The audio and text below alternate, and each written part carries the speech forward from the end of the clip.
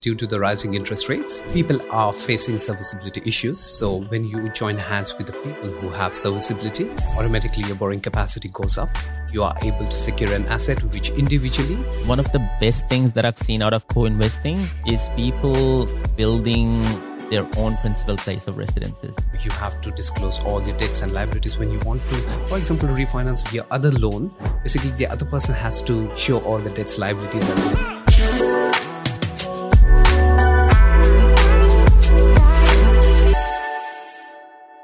Hello and welcome to Help Me Buy Property podcast. Today, our topic is all about co-investing or buying properties with friends and family. Is that a good idea or is it a bad idea? We are going to talk about various mistakes people make when they are co-investing or buying properties with friends and family. We're going to talk about the pros and the cons of co-investing.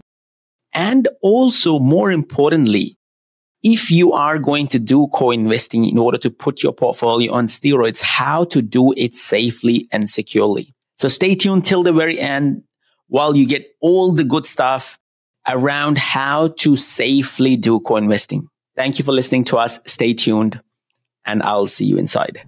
Hello and welcome to Help Me Buy Property podcast. Today we are going to talk about co-investing or buying properties with friends, family, relative. Is it a good idea or is it a bad idea? Now, before we jump into the topic, let me introduce my co-host today, drum rolls, Amol. You've all met Amol from the last episode that we did around refinance mistakes. Amol, how are you today? I'm good, Moz. How are you? I am amazing. Amol is from Ask Financials, a very renowned broker, a very astute investor. Amol, I'll let you talk a bit about yourself first. Thanks for the introduction. So I've been in property space for almost 10 years now. So I personally have built my property portfolio. I've done developments, some reno flips and things like that. So I help my clients to grow their portfolio, structure their loans properly, and be a part of the team to grow their portfolio. Amazing. And look, it's an amazing thing to have a broker who is well versed in property investment game and in property investment space himself.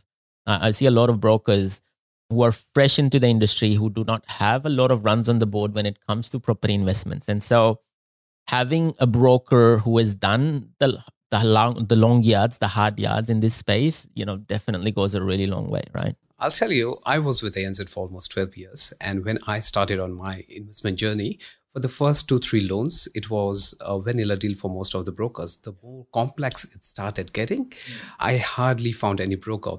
I was a data analyst and I'm into data. So I love analytical numbers. And I thought this is one of the space which I can add value to.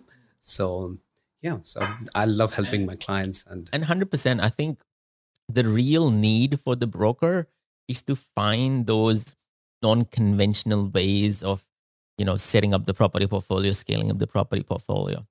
And so, that's where you get the best benefit out of the broker. You can get a loan from any bank typically, right? The banks would give you the loan off the counter basically these days. But the reason to use a professional broker is typically to, answer some of these questions around, should you be investing or co-investing with friends and family? Let's jump right into this. A very interesting topic, and you're hearing a lot about this now, considering that the interest rates are higher, right? And so everyone's borrowing capacity is dropped, and so people are now thinking, okay, I have access to equity, but I don't have serviceability. So I'll join forces with my friends or my neighbor or my parents or my brother and buy a property, build a property portfolio. Before we start talking about the pros and cons, let's give the users a bit of an understanding about what is co-investing. Co-investing, as you said, it's joining the hands together with your family, with your friends, and buying a property. Or, you can be a co-investor in the ventures, shares. You can do anything as co-investing. So basically, it's joining the hands, coming together, and defining your role responsibilities and buying that asset. Yeah. And let's start on the good side of the co-investing. People who know me know that, I'm quite biased when it comes to co-investing. What are the key benefits? What do you think are some of the wonderful things that people would do co-investing for? First and foremost, it's the serviceability. As you said, due to the rising interest rates, people are facing serviceability issues. So when you join hands with the people who have serviceability, automatically your borrowing capacity goes up. You are able to secure an asset which individually you would have not been able to. That's one of the important things for co-investing. It's easier entry to the market, basically. They say that individually you're a drop and together you're an ocean. Basically, that's the mentality around here. Absolutely. And I've seen a lot of people, especially when they want to do developments, they don't have that much holding capacity, borrowing capacity. So when you join your hands with your friends and family, you are able to complete that project, and you are diversifying your risks as well. Yeah. And it's becoming a lot more mainstream, right? So of course, quicker entry to the market is very important, but also the scalability to the property portfolio. Naturally, when people think about wealth creation, they're like, okay, it's me, husband and wife, and we have finite income. If we join forces with 2 other people, that's basically, us, our serviceability multiplied by 4. And so what you're doing is you're cross-leveraging equity versus, serviceability together to scale up your property portfolio. Absolutely. Second thing is shared expense. So all the expense that's be your interest, be your land tax, be all the expense, it's going to be shared. So one person is not going to bear all the expense. So it helps to hold that property. Yes. Yeah. The holding cost is quite important because, ultimately that's what dictates what your lifestyle is going to look like, right? So it might be a burden for a single person, but when 4 is a team, then of course, dividing anything by 4 means that, everyone gets a smaller chunk of that holding cost, and it becomes quite easier to hold this. It is quite commonly done in developments, right? It's a very common thing to, form joint ventures or co-investing into developments. Why do you think that? Why does development attracts so much co-investing? Of course, scalability is one of the reasons. Holding cost is another thing when it comes to developments. What other reasons do you think? People are, especially the novice investors who want to get into developments, they are scared because they don't want to have. So by co-investing, you are diversifying your risks. And another important thing is diversifying the expertise. So if I'm good at finding the deals, but the other person is good at, the negotiating with something else, or the land construction and all that part, basically you are, working on your strengths, both of you.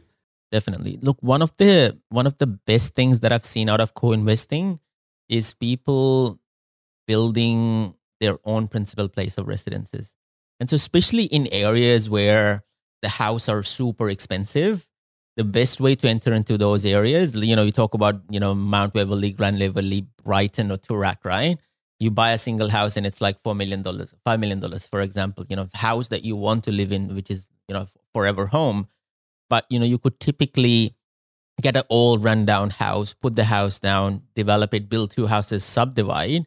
And then now you have 2 properties with equity built into it typically, right? And you can hold on to it because sell is not the strategy. And so a lot of people I see are getting into that space. And I think it's a wonderful strategy on the principal place of residence side of things to basically get into the markets which are almost untouchable or unattainable, because for a single person, it's almost impossible to do it. But when you combine together the forces, it's a 24 months project where you each come out with a house that you want to live in an area. Yeah, absolutely. Yeah. Any other things in relation to the benefits of the co-investing? The last thing I would say is risk sharing. Yes. Yeah. So you're diversifying and you're sharing the risk with the other person, which is very important. What do you think about parents investing with their kids? And of course, we're going to go in a bit of more detail. There are good and bad side to that equation as well. Absolutely. So especially when you are, cash poor, when you don't have the serviceability, parents can help you with that. And as you said, there are pros and cons to it. We can move on to the cons and we can discuss about what are the main mistakes or the con side of co-investing. Let's get into that. Let's get right into that. So let's start off with the disadvantages of co-investing, and that's a good segue. Parents co-investing with the kids. Do you think it's a good idea? It's a bad idea? Is there a better way to do it? I would start with a better way because structure in the co-investing is the very important thing. Because a lot of mistakes that most of the people do is buying it under your personal name, and especially when you're co-investing with your friends, families, important to have that right structure in place. Now, if you're buying it under your personal name, you're basically not only blocking your lines, but you're blocking other person's line as well.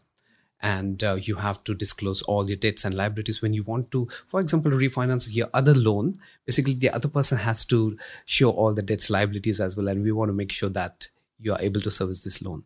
Now, there's something called CDR, which is common debt reducer.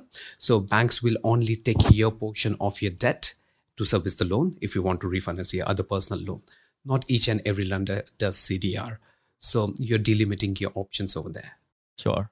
And look, I think the structures makes a lot more sense in this space, right? Because one of the key risks of co-investing is basically all of these debts almost cross-subsidized between each other, right?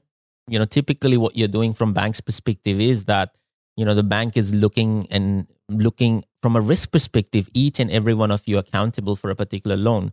So, if you take $500,000 as an example for a house that you're going to acquire between two parties, the bank would say party A and party B, both of you are equitably responsible for that $500,000. It does not typically mean that, 250 for this and 250 for that. Yes, in the personal capacity, they might use that debt reducer. But when it comes to trusts and when it comes to company structures, etc., everyone is liable, everyone is accountable, and both of their serviceabilities are blocked. And so typically that's the biggest sort of disadvantage when it comes to co-investing. And how do you manage this? And so, of course, trust structures is one of the key things to manage this. What else can we do in this space in order to, mitigate some of these risks? It's important that when you get into this structure, define rules and responsibilities, have legal advice, have legal paperwork in place, understand what your percentage ownership is going to be. And once you have that, everything documented, written, stay accountable to it. Definitely. And also, the most important thing when we also talk about co-investing is having similar profile people coming in together to invest is quite important. All the time, the biggest mistakes that I see, or the biggest disadvantages that I see in co-investing, is there is one party that is at an advantage, and then there is another party which is not an advantage. And, let's get down into a bit of this. The most important or the common issues that I've seen is relationship strain in the co-investing living. Initially, they are very motivated. They want to get into the property. We want to buy the property.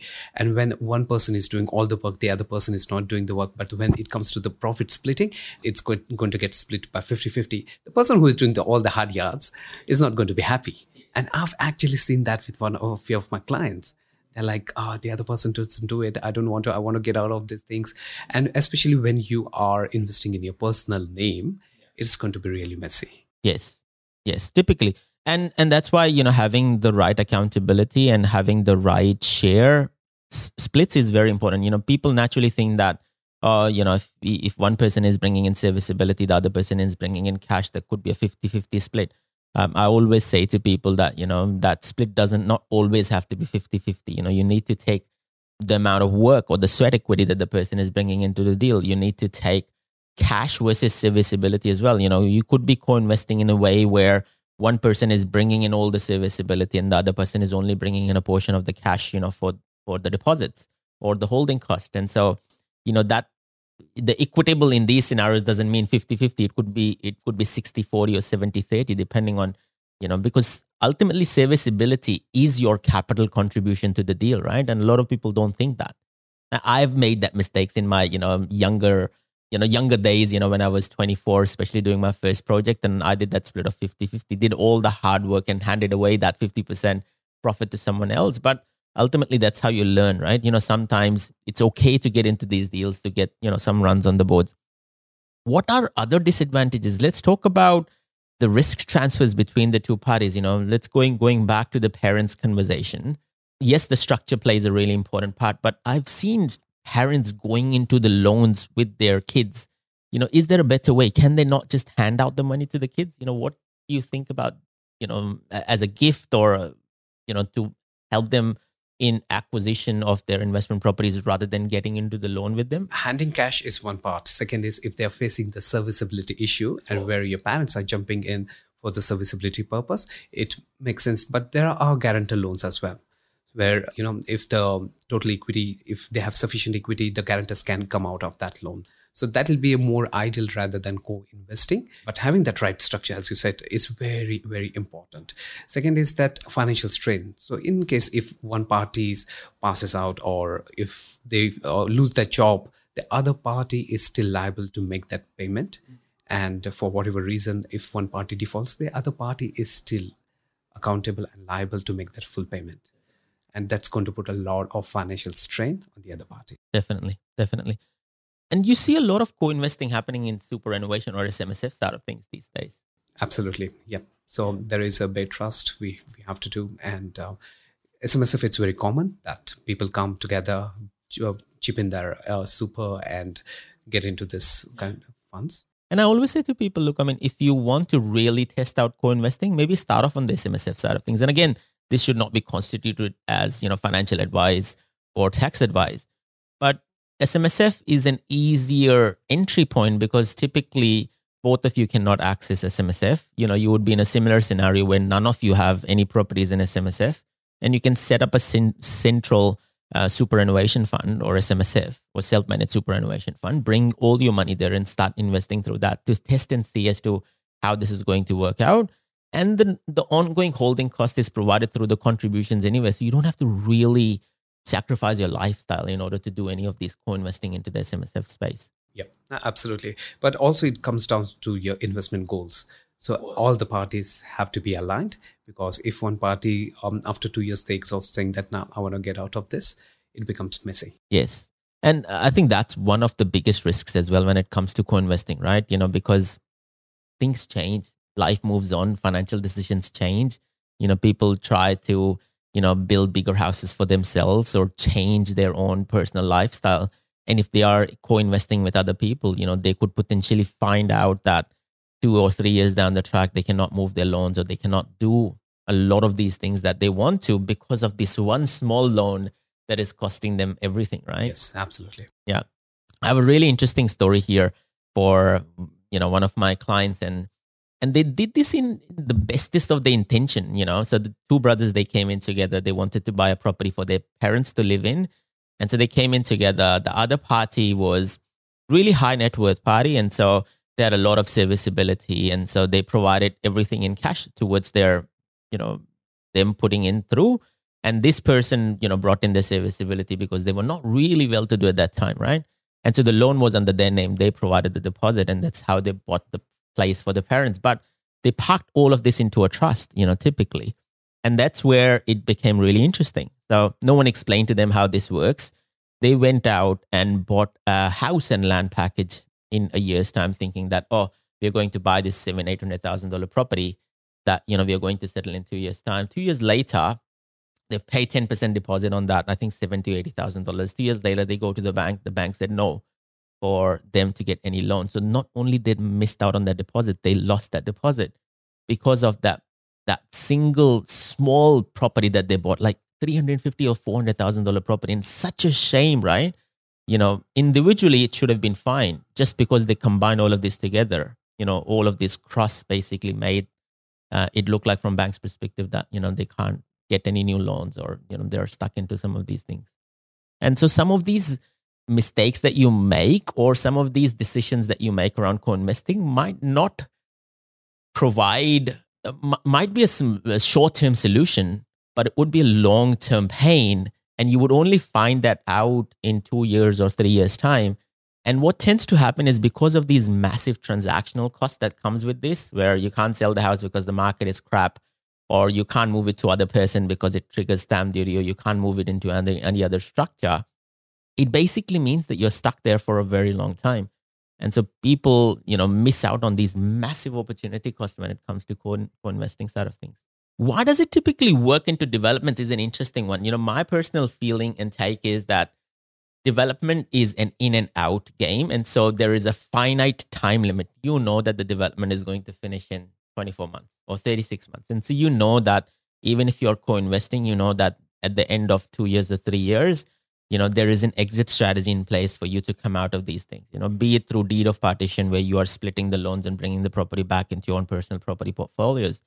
Where it becomes quite cumbersome is where there is no exit strategy in place. You're acquiring it for the sake of acquiring it. Yes. And the only exit strategy is sell, right? And that's where it becomes really, really tricky. Always when you get into any debts, always have an exit strategy. So that will really help, and all the parties are on the same page. So it won't create any future conflicts. Definitely. Any parting words in relation to co-investing, Amol?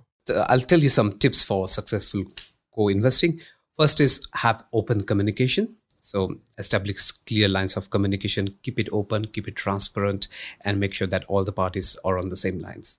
Second is have legal documentations and good structure in place. So having your A team around you, your accountants, financial planners, and your mortgage broker, draft this comprehensive co-ownership agreement and discuss it with all the parties.